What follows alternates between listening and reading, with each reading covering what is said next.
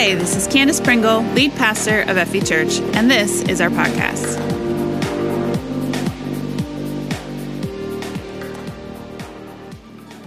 All right. You guys are pumped today. Thank you. And honestly, thank you. That was the first thing that I wanted to start with today. You guys have taken care of my family so well over the past few weeks. We've had a really rough month, as you can see. If you haven't heard yet, I got bit by a dog a week and a half ago. And so I've been out for the past 2 weeks, but we've also had lots of sickness in our house, as I know so many of you have had this month. So please keep the prayers coming for Aaron especially. He's still struggling with health. And how awesome was it, though, that my dad got to fill in Pastor Jerry 2 weeks ago and Jake Curlin last week. That's so awesome. So I really, really appreciate them and appreciate you all for welcoming them and being so hospitable to them. Second, I want to urge you to pray for our world right now. Continue to be in prayer for Ukraine. I am looking for ways to help. I've had a couple of you so far reach out to me and just say, how can we help? Like, what's going on in the world of church and the AG? I always look to the Convoy of Hope. I don't know how many of you know this organization, but it is an amazing organization that helps in times of crisis. And I do have a link for you in the sermon notes today. You can go to fe.church/sermon notes or click sermon notes on the app. And at the bottom of the page, there is a link where you can give and help. Honestly, a lot of the organizations that I look to, even Mission SOS, which is not far away in Sweden, they're looking for ways to help as well. But we just don't know how to help quite yet. But I'm sure that Convoy of Hope and Mission SOS will both find ways to help very soon. And so please give to those organizations. I think everyone is just scrambling for what to do right now. But pray, certainly. So we started this series, The Comfort Zone, a few weeks ago now. 3 weeks ago now. I started out with this series with an account from 2 Chronicles. Right? We talked about kings and armies and battles. We talked about how often we want to be the spoiled, rotten brat in our relationship with God and Him. We want Him to just hand us our deepest heart's desires, don't we? But we want Him to just give us an easy life, a peaceful life. That's what we pray for. Let me have a great day tomorrow. God, but also how that's not always the best thing for us, to have a perfect day every day. But sometimes what we need actually is to be challenged a little bit, to be pushed out of our comfort zone a little bit. God might have something so much bigger for us just on the other side of our comfort zone. Right on the other side of where we're most comfortable. And I'd like to demonstrate this again today by exploring the book of Jonah. The book of Jonah in the Old Testament is a unique book in the Bible. This book is not just about the words of a prophet, as so many books in the Old Testament, the prophetic books in the Old Testament, are just about the words of a prophet to Israel. Jonah's not like that. It's a unique book in the Bible. It's not about the words of a prophet. It's about a prophet, the story of Jonah. It's about Jonah. Jonah appears only one other time in the Old Testament, outside of the book of Jonah, and it is during the reign of Jeroboam II, one of Israel's worst kings. And this guy was an evil guy, a bad guy. Here we see Jonah in that scenario prophesying in the king's favor, not against him, but in his favor. Amos is another prophet in that time who also prophesied, but against Jeroboam, because of his awfulness of the evil that he was participating in. So already we're sort of skeptical of Jonah. By the time we get to the book of Jonah in the Bible, we're a little skeptical of him. He's prophesied in the favor of an evil king. It's fascinating to me that God uses him anyway. He uses Jonah anyway. Just as a side note, there is so much out there in the world today. There's so much on the internet today about false prophets, right? And bad teachers and whatever. There's a lot in the Bible too about false prophets. But let me just warn you here. There's a difference between a false prophet and a flawed human being still being used by God. We want to slap a label on a lot of teachers out there. False prophecy, right? Yes, there are false prophets out there. I tend to think that they come more in the form of like politicians and power-hungry leaders and like cult leaders, like things similar to that. The people who think that they are the Christ. They are the Savior, right? Just put your trust in them and you will be saved. They're pretty common, but they're definitely in the minority. More often, we see flawed human beings still being used by God, still pointing to Jesus, not to themselves. They just get caught up in it. Like those are much more common, actually, than false prophets. Flawed human beings take the wrong conclusions all the time. Like they see evidence of something, but they just haven't quite worked out what that is yet. They don't have the whole picture, right? The flawed human beings react out of emotion rather than logic. They see things filtered through their own pain, their own pride, their own prejudice. That's what human beings do. And newsflash, I shouldn't even have to say flawed human beings because that's every human being. That's each and every one of us. We are all flawed. We say and do things all the time that we regret later, right? We grow and we change and we develop. We see things differently from year to year. It's just the story of humanity. It's the experience of humanity. It doesn't make every single one a false prophet. And I want you to know that going into this because Jonah is flawed. Not a perfect prophet, and yet he is a prophet. God still uses him. Now, if you don't know the story, we are going to read most of it today. Jonah is also a unique book because it is a very, very short book. It is 4 chapters, but 48 verses total. We're going to read most of it today because I want you to hear the real story. I know the name Jonah conjures up pictures of the whale, right? Jonah and the whale. That's the story. That's the whole story. I think I grew up, honestly, you don't get out of kids ministry without knowing about Jonah and the whale, okay? If you grow up in church, you know the story. But I think in my head, because of kids ministry, it sort of stopped at the whale. It doesn't in the Bible, okay? So I want to specifically, intentionally read most of this to you today. So Jonah 1, verse 1 is where we're going to start. The Lord gave this message to Jonah, son of Amittai. Get up and go to the great city of Nineveh. Announce my judgment against it, because I have seen how wicked its people are. Just to give you a little context here. All of Israel hates, and I mean hates, loathes entirely, all of Nineveh and the Assyrians. Nineveh is actually the capital of Assyria. They were awful people, evil people, murderous people. I mean, literally the worst. In researching this people group, I found out that when the Assyrians would come to conquer a neighboring nation, and they did this a lot, that city would literally choose mass suicide over being exposed to the evil of the Assyrians. They were that bad, right? So you would think that a prophet of God would jump at the chance to prophesy judgment on a people like this. Yes, I get to go and prophesy their demise, or at least I get to go and maybe see them turned around. Maybe I can be an agent of change in this culture, and maybe I can do something to fix the evil that's going on in my world. I could also see him being a little scared to go. I mean, I think I would be terrified to go into this people group. Certainly, we have people groups like this today around the world, right?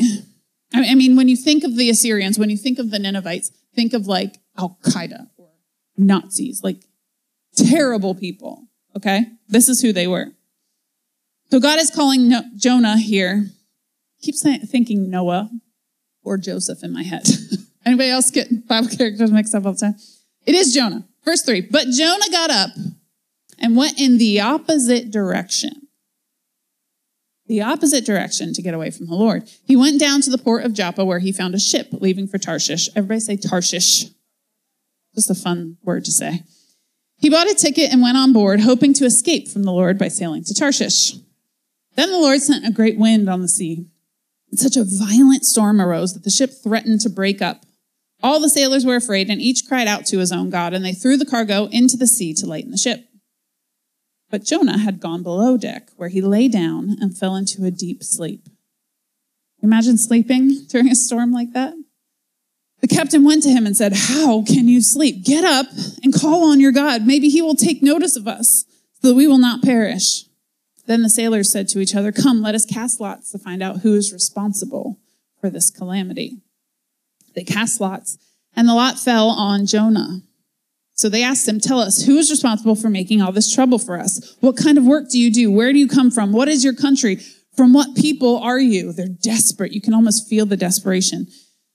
He answered, "I am a Hebrew, and I worship the Lord, the God of heaven, who made the sea and the dry land." This terrified them, and they asked, "What have you done?" They knew he was running away from the Lord because he had already told them so. The sea was getting rougher and rougher, so they asked him, "What should we do to you to make the sea calm down for us?" "Pick me up and throw me into the sea," he replied, "and it will become calm. I know that it is my fault that this great storm has come upon you." Instead, the men did their best to row back to land. They're good guys. They tried to save his life, right? But they could not, for the sea grew even wilder than before. Then they cried out to the Lord, "Please, Lord, do not let us die for taking this man's life. Do not hold us accountable for killing an innocent man, for you, Lord, have done as you pleased."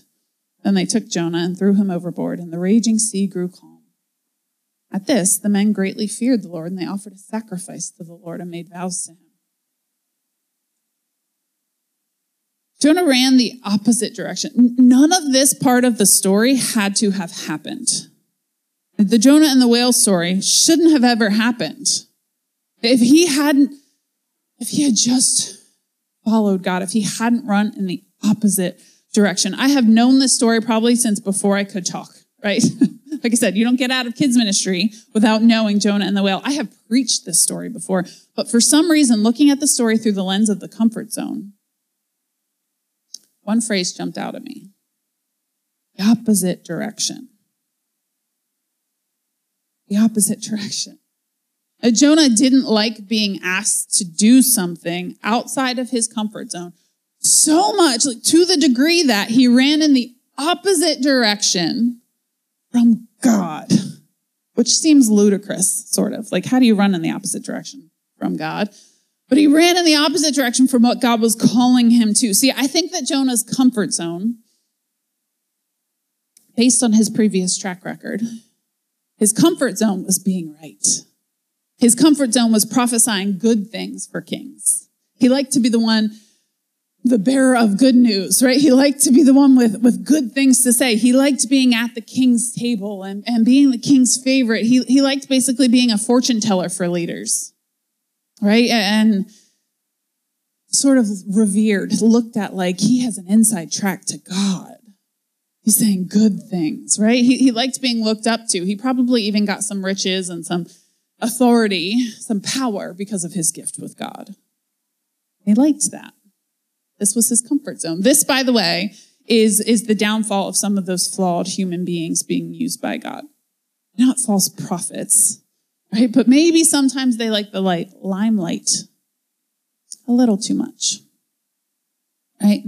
Maybe sometimes they lean into the fact that they are loved and admired. They get a little too comfortable in their comfort zone. And so when God asks them to do something that is outside of their comfort zone, they run in the opposite direction and calamity follows. His aversion to being uncomfortable, that's what lands him in this situation. Running in the opposite direction from the will of God. Thrown overboard. And almost takes the whole ship down with him. Israel, in this time of history, is supposed to be this beacon to the world. They're supposed to be hope to the world. They're held to such a high standard by God because they're supposed to be the example to the world of how it is to live for God. They're supposed to be rich and famous and prosperous and living this good life, but they keep doing this over and over and over. Throughout Israel's history, they run in the opposite direction from what God has explicitly asked them to do. They're not not supposed to be their story. It's supposed to be ambassadors of God's love, pulling everyone in the world into their circle. Instead, they are prideful. And in this case, they're even angry and bitter that God would save even their enemies. See, Jonah's problem isn't that he's lazy or even rebellious necessarily. His problem is that God would do this. Imagine this before we get to this part. If God showed up and he specifically showered love on people that you hate, how would that make you feel? I know what you're thinking. Pastor Kenneth, I'm a good Christian. I don't hate anyone. Right? But first of all, really? Second of all, okay, say you don't. If God showed love to the person that hurt you the most, how would that make you feel? If God gave mercy to that parent that abused you, the spouse who rejected you, the mother who neglected you, the addict who betrayed you, if God showed love to the friend that used you, or even the political party that you think is evil, how would that make you feel? Jonah didn't run here in the opposite direction because he was lazy. It was actually a lot more work to run. He didn't run because he didn't want judgment to be proclaimed over Nineveh. That's exactly what he wanted. He ran because Jonah knew that God was compassionate and that by sending him, it meant that God would find a way to forgive those horrible Ninevites. He knew that he was supposed to be an agent of compassion for the Ninevites. That's why he didn't want to go. It becomes clear later in his story. He was disgusted with his own God. And he would rather die than live with the God that forgives his enemies. Because that made him uncomfortable. Look, a lot of us, we're here too. We want to see Jonah in this terrible light, like paint him as such a bad guy, but honestly, we're here too. We can trust God with vengeance sometimes, and we know we're supposed to as good little Christians, right? We're supposed to give it to God and trust him with revenge. And honestly, if we can get ourselves to the place where we can trust God with vengeance instead of taking it for ourselves, then we begin to think we're owed vengeance by God. We're owed it. We deserve it. And if we get ourselves into this place where we say, okay, God, I know I'm a good Christian. I know I'm supposed to let judgment up to you, and so I won't pay it back. I won't try to get retribution. I won't try to get vengeance on my own. But God, if you don't take care of it, I will. Only if you're going to take care of it, God, then I can let it go. Only if their life is just terrible from here on out. Only if you reach down from heaven and smite them, you rain fire upon them, then we'll be all right. But if you don't, I'm still gonna. Right? We only let things go to a certain point. This is where Jonah is. And so, the last verse of chapter 1 says, now the Lord provided a huge fish to swallow Jonah. And Jonah was in the belly of the fish for 3 days and 3 nights. From the inside of the fish, Jonah prayed to the Lord his God. Now, this is one of the parts that we're going to skip only because it's a lot to read, but he prays this repentant prayer, and he really does. He talks about his experience at the bottom of the ocean, the change of heart that he's had. And then the Lord commands this fish, and it vomits Jonah onto dry land, verse 10. I imagine this experience would change a person significantly. Right? I mean, I got bit by a dog a week and a half ago, and I still feel a little different. Imagine being swallowed by a whale. I can't even imagine the smell, the filth. I did a little research into what this would actually be like. You know, there are people since Jonah that have claimed to have been swallowed by a fish and have lived through the experience. They describe the smell. You can literally look this up, like Google it. The smell, the filth, the terror. Can you imagine being on the inside of a living thing? Ugh. I don't think we can overestimate the effect this experience would have had on Jonah. I really don't. I think God used this experience. Now, hear me on this. God didn't cause this experience. Jonah's disobedience caused it. Jonah was running away, but God did use it. He used this experience. He began to mold Jonah into a person that would be submissive. Began to mold Jonah in a person that he could use, an obedient servant. Jonah was broken and dirty and hungry and completely reliant on God in that fish. 100%, 3 days and 3 nights. That's a person God can use. That's a person that can preach. That is a person that can turn a city around. That's a person that can be used by the Holy Spirit.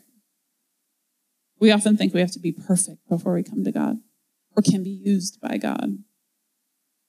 And honestly, it's the broken that are the most effective. The ones who know they are sinful and hopeless without God that are the most effective. Chapter 3.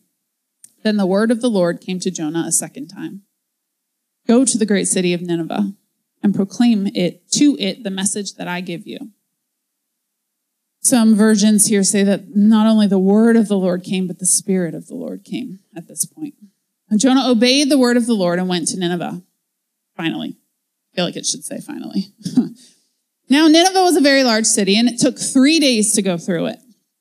Jonah began by going a day's journey into the city, proclaiming, listen to this is the entire part of the sermon that we get anyway, 40 more days and Nineveh will be overthrown. Period. End of sermon. 40 more days and Nineveh will be overthrown. The Ninevites believed God, a fast was proclaimed, and all of them, from the greatest to the least, put on sackcloth. Anyone else find this a little odd so far? I need a little bit more detail from this story. Like, he barely said any words. Let me just read it again. 40 more days and Nineveh will be overthrown. In English, that's what? 7 words? In Hebrew, I looked it up, it's 5 words. 5. Jonah put the literal bare minimum amount of effort into completing this task that God had assigned him. No preparation for this sermon. He didn't travel the whole city even. It says it's a 3-day-long city. He traveled 1 day in, said 5 words, and peaced out. And yet, the Ninevites believed God. Easy peasy. I don't feel like he deserves the level of success that he achieves with this sermon personally. As someone who writes and researches for hours every week on every sermon I write, it just doesn't seem fair, to be completely honest. But he didn't say, let me just read it again. 40 more days and Nineveh will be overthrown. That's the whole sermon, guys. There's some things missing from this, I feel like. It doesn't explain what they've done wrong. It doesn't talk about all the horrors that they've inflicted upon the earth. It doesn't say what they should do to fix it. Is it still up there? 40 more days and Nineveh will be destroyed. There's a lot missing from this sermon. It doesn't even mention God. And yet, Nineveh doesn't dig in and get angry and prideful. They didn't need much telling at all to change. They weren't even promised anything if they changed their ways. They were just hopeful that God was merciful. This is the faith of a mustard seed. This is the smallest amount of faith that somebody can have. They weren't given any promises, right? Proving that it's not the preacher doing the convicting work. It's the Holy Spirit. Verse 6, when Jonah's warning reached the king of Nineveh, he arose from his throne, took off his royal robes, covered himself with sackcloth, and sat down in the dust. This is the proclamation he issued in Nineveh. I have a different version than you guys do, don't I? Let me read from the screen. No one, not even the animals from your herds and flocks, may eat or drink. anything at all. No one. People and animals alike must wear garments of mourning, and everyone must pray earnestly to God. They must turn from their evil ways and stop all of their violence. Who can tell? Perhaps even yet God will change his mind and hold back his fierce anger from destroying us. My version says, who knows? God may yet relent and with compassion turn from his fierce anger so that we will not perish. This book is full of opposites. The most murderous people on planet Earth at this time so quickly change, turn back to God. I talk to people all the time who are so worried about people in their lives who just seem so far from God. And I tell them all the time, look, they are not the people that are furthest. If they're passionately against God, they can be passionately for him pretty quickly. It's the apathetic ones that are further than you think. This book is full of opposites. This king, think king of the Nazis, right? King of Al-Qaeda, like a murderous, terrible, no regard for human life kind of person. He repents after 5 words. Turns immediately, makes everyone else, even the cows had to repent. Like, everyone repented in this nation. Maybe they had heard about the whale situation. Maybe word got out. Maybe Jonah stunk to high heaven and they just had to know why. I don't know. Maybe they were responding to Jonah's brokenness. The fact that usually when they encountered Jews, they were wearing robes and garments and tassels. They were very prideful people. They looked down their noses at them. Here was a broken guy who stunk like stomach acid and rotting fish. A broken man, but filled with the Holy Spirit. Maybe it was just weird enough to work. A lot of us, we want to be used by God, but we aren't willing to seem weird. Not even a little. We aren't willing to be uncomfortable for the sake of the gospel. For the sake of someone else being free. And Jonah wasn't either. After his encounter with the whale, he did the right thing, and the entire nation repented. Verse 10 says, when God saw what they had done and how they had put a stop to their evil ways, he changed his mind and did not carry out the destruction he had threatened. Good day, right? That's a happy day. He didn't bring the destruction he had threatened from a 5-word sermon from a prophet who barely obeyed. Again, proving that it's not my words up here that will change you. No preacher can change you. Work of the Holy Spirit. It's your own heart becoming softened. I can get up here and say a 5-word sermon and 120,000 people might get saved. I mean, that's a good day in a preacher's book. Jonah should have been jumping up and down. I mean, he should have been so happy. But after all of this, Jonah's problems are not done. In fact, he's not happy. 120,000 people in this city that's 3 days long repent. And verse 1 of chapter 4 said, this change of plans greatly upset Jonah. And he became very angry. Why? Why? Your sermon worked. Your mission accomplished. Why are you not happy? And yet we do this too. We see people change their lives and we doubt it. We get angry about it. It makes us uncomfortable. It makes us examine our own pride, realize that we too could be a murderer, given the right situation. I know, don't look at me like that. You could. We all could. I know the prideful nature in us wants to say, oh, I could never, Pastor Ken. I'm not capable of that kind of violence. You could, though. Under the right circumstances, anyone is capable of anything. We are all human. What makes us uncomfortable is admitting that we could. What makes us uncomfortable is letting down our pride for a second, because our pride likes to say, no, I'm better than that. I'm a good person. I'm not evil. I'm not that flawed. Yes, you are. In the right circumstances, anyone can be. That's why it makes us uncomfortable. The comfort zone is a dangerous place sometimes. Pride can be comfy. We settle into it. We cozy up to it. It feels really good to be proud. To be good. I'm a good person. Surely God wouldn't send me to hell. A good person. Jesus said, no, not one is good but the Father. Not one. The Assyrians may have been a murderous people, but they were not a stubborn people.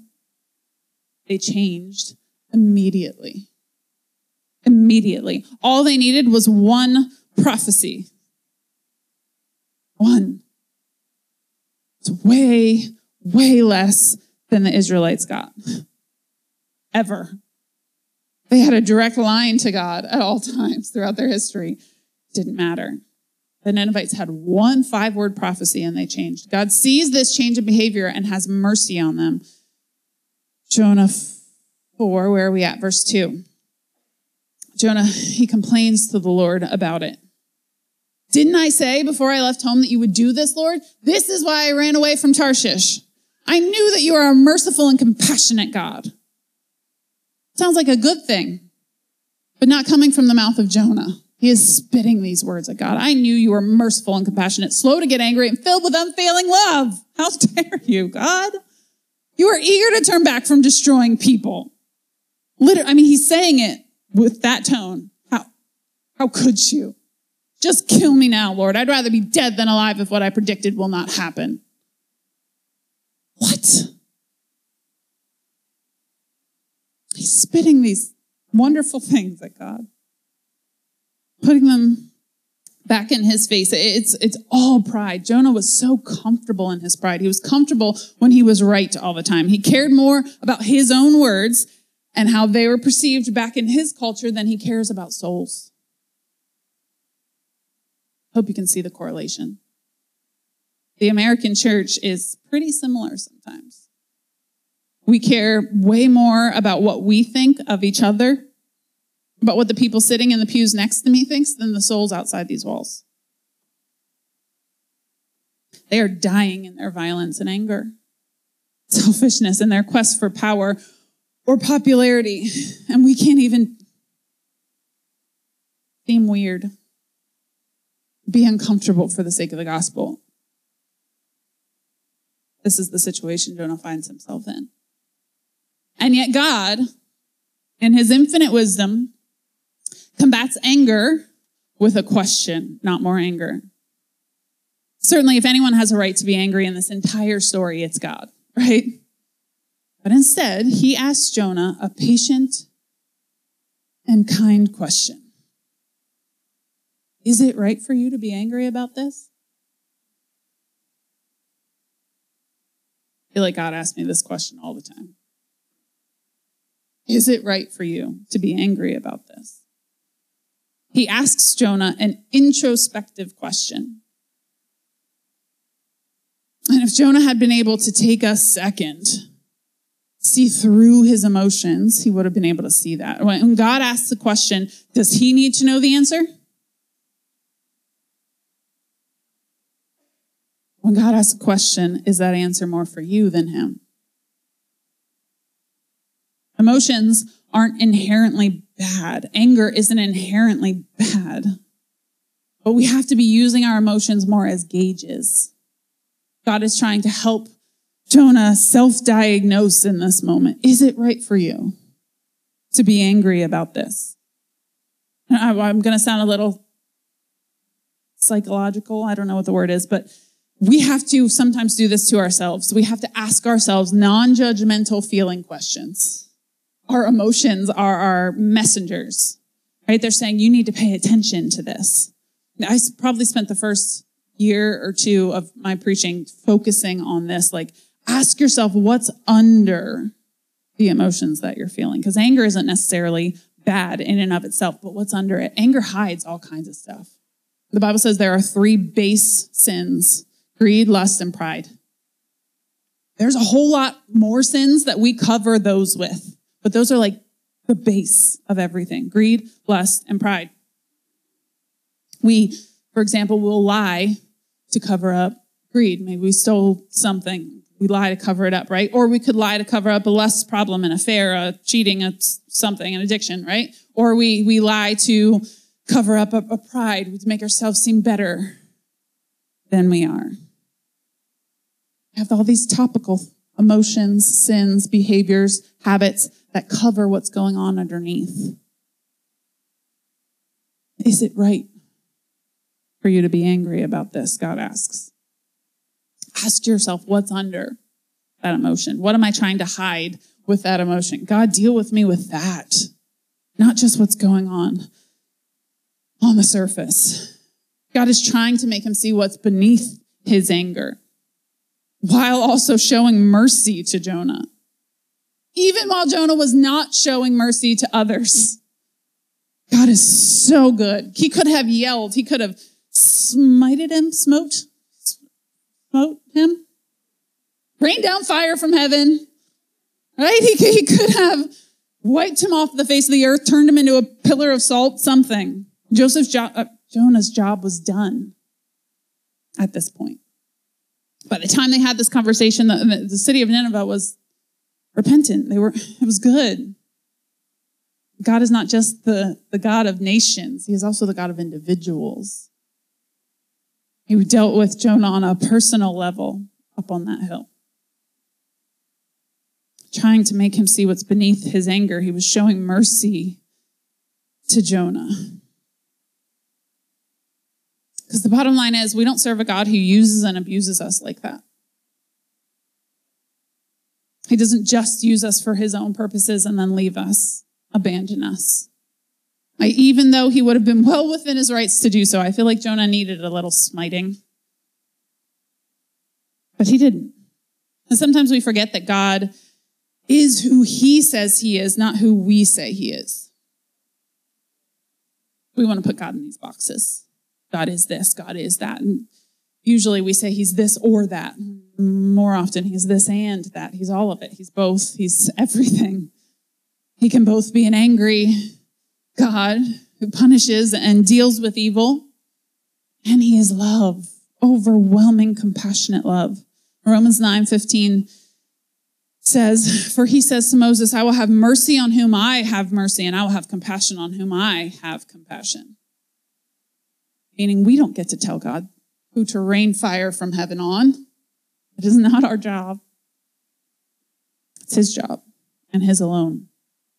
And so instead of raining down fire from heaven on Jonah for being this judgmental jerk, he lovingly tries to show Jonah who he is. He is compassionate. Is it right for you to be angry about this?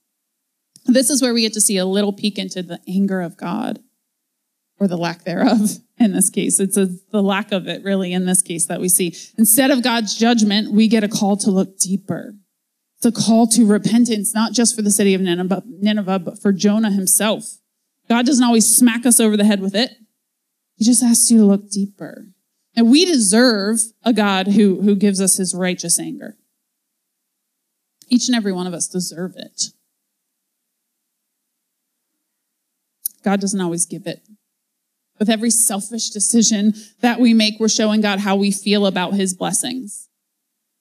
But God withholds his anger way more often than he shows it.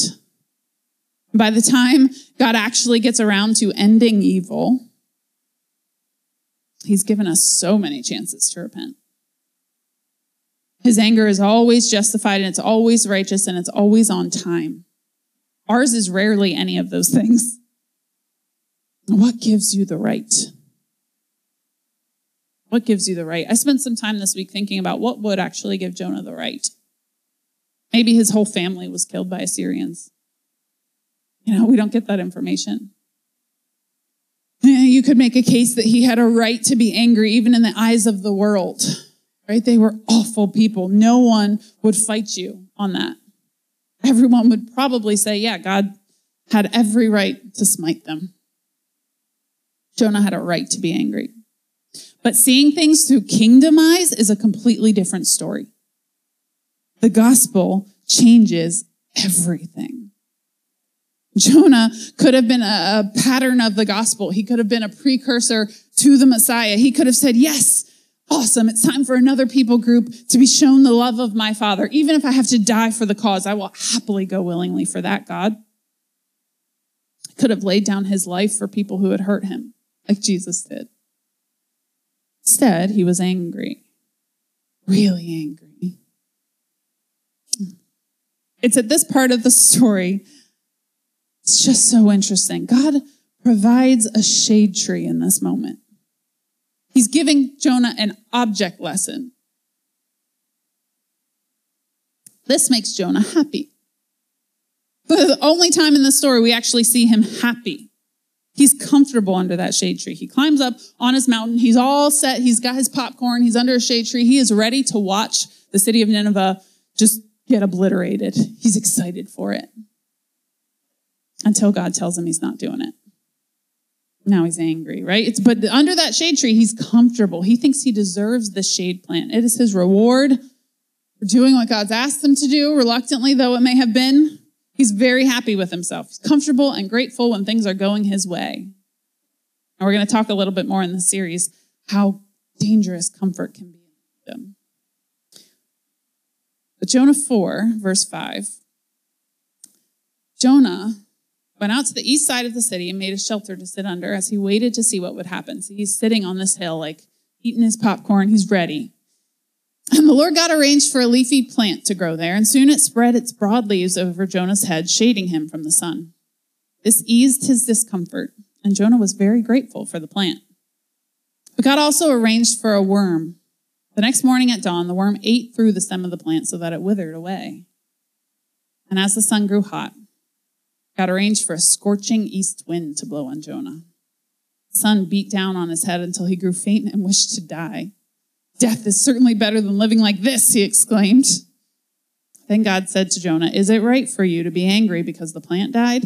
Yes, Jonah retorted, obviously, even angry enough to die. Then the Lord said, you feel sorry about the plant, though you did nothing to put it there. It came quickly and died quickly. But Nineveh has more than 120,000 people living in spiritual darkness, not to mention all the animals. Shouldn't I feel sorry for such a great city? Shouldn't I feel sorry for such a great city? And the book ends. The end. It ends abruptly. We don't get to see what happens to Jonah or the city. We don't know if Jonah repents or God takes him out or what, but the book wasn't written for Jonah. The book was written for you. We tend to put ourselves in the role of Jonah in this story. And we tend to think that we've got it all together, we're following God to the best of our ability, and everyone else is just wrong and sinful and selfish and wrong. We get angry, right? And when God does show mercy, we get angry. How dare you, God, show mercy to those miserable people? What if we're not Jonah? What if we're Nineveh?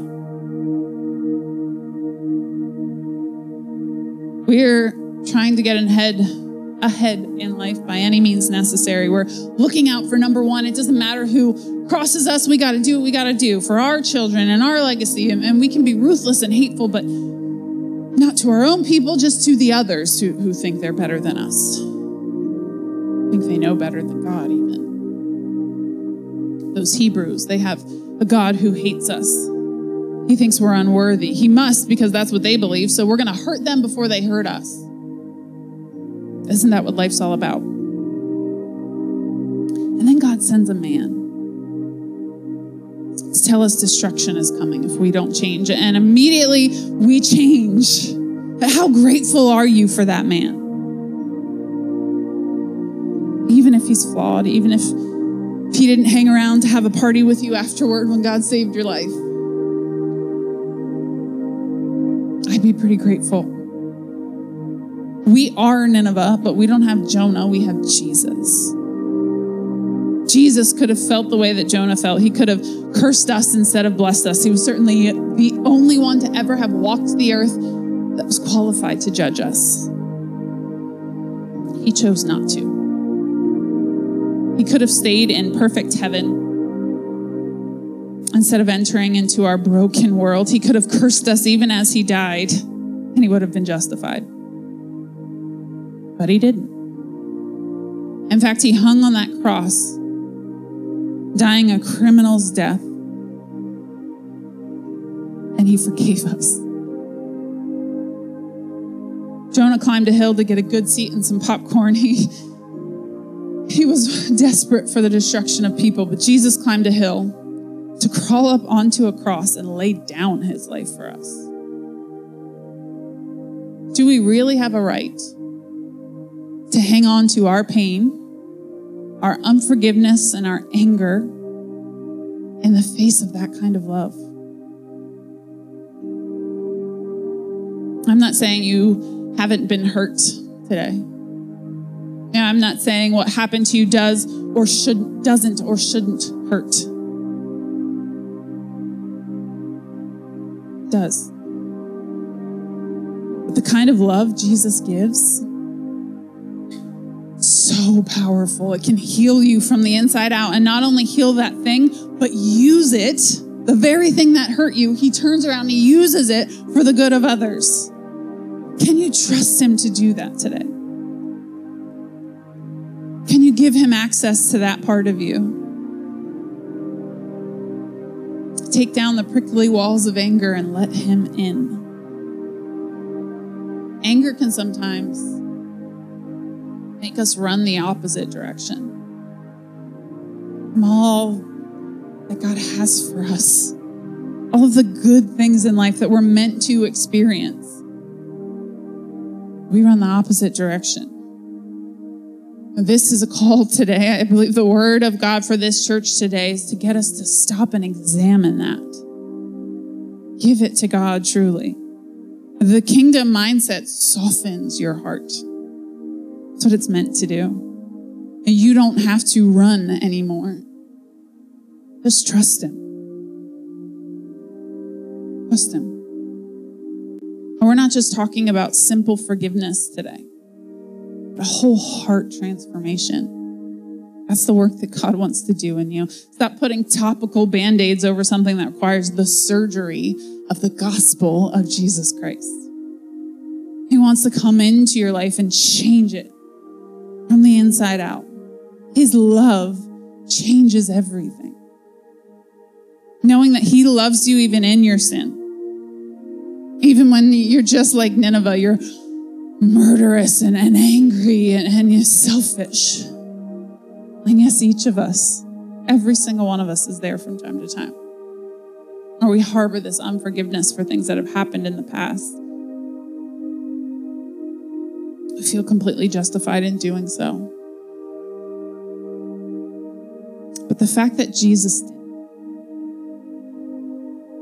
the only one on planet Earth qualified to do so, he didn't. He loves you. And that love, that grace overwhelmingly takes care of the selfishness and the sin. Pulls you closer to him. No matter how far you've run in the opposite direction today, Jesus' love is calling you back. He's calling you back. And it's not only for your sake that he's calling you back. Again, God is not only the God of individuals, he's also the God of nations. He has placed you in friendship groups and families and communities that need your experience. They need your testimony. They need you to reach out and say, look, God healed me from this. I know he can do it for you too. God uses every single pain point in your life. It doesn't matter how bad it was. I'm not saying God put it there or did it to you, but he can use it for good. Not just for you. For everybody around you.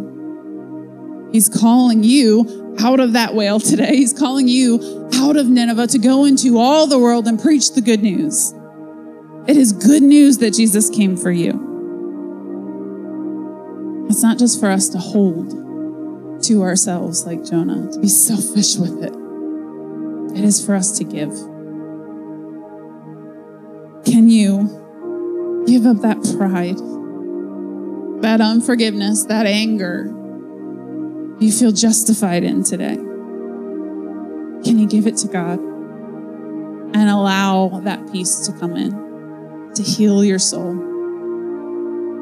and to spread that peace to the world? Stop running in the opposite direction. God, I pray today that you would help us truly give it all to you. We would let go of the unforgiveness and the anger and the pride in our lives. Start that process in us, God. Oftentimes, forgiveness is not a one-time thing, it's a process. And maybe some of us are sitting in here today and we can't quite bring ourselves to say, I forgive that thing in my past, that abuse I experienced, the neglect, the pain, the betrayal, whatever it is in my past, God, I can't bring myself to forgive. God, start that process in us today. Soften hearts and minds. Let us allow the love, the overwhelming grace of Jesus to come in and heal it. Not just put a Band-Aid over it, but heal it from the inside out. Do that work in us today, God. Heads bowed and eyes still closed. Maybe today you're saying, I've never given any of it to Jesus before. Never quite understood the sacrifice that he made for me. But today, I want to give it all to him for the first time, or maybe it's been a really long time. Give it all to Jesus. We call it salvation because it truly is Jesus taking over, saving you from the unforgiveness, the anger, the very thing that you feel like is helping you. It's keeping you afloat, that unforgiveness, that pain, that holding on to it is the only thing saving me right now. Jesus wants to take it, heal it, save you from it. It's holding on to it is toxic for our souls. He wants to heal that thing within you. If today you're saying, I'm in, I want that, I want to give it all to Jesus, I want to be saved truly, I want him to be the ruler of my life. If that's you, for the first time in a long time, and you're sitting here in this room, would you just raise your hand right where you are? I want that from Jesus. I'm in to following Jesus. Or if you're at home watching, you can text the number on the screen or type I'm in the comments as well. Love to help you with that decision today. Keep that hand raised just for a moment while an usher comes and gives you a little card with some next steps. Anyone else? I'm in to following Jesus. I just feel this hesitation. Maybe we're waiting on someone.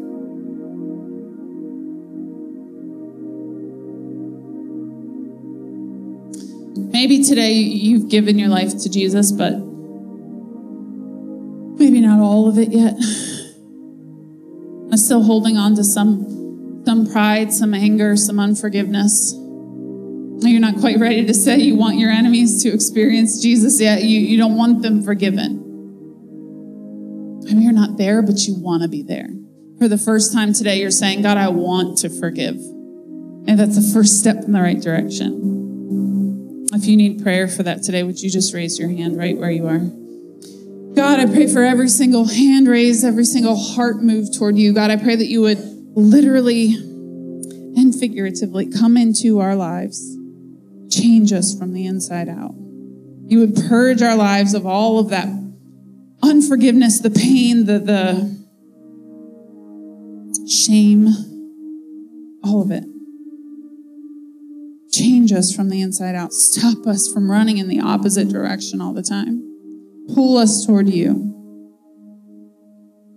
Expose those unhealthy thoughts and emotions that are covering something deeper.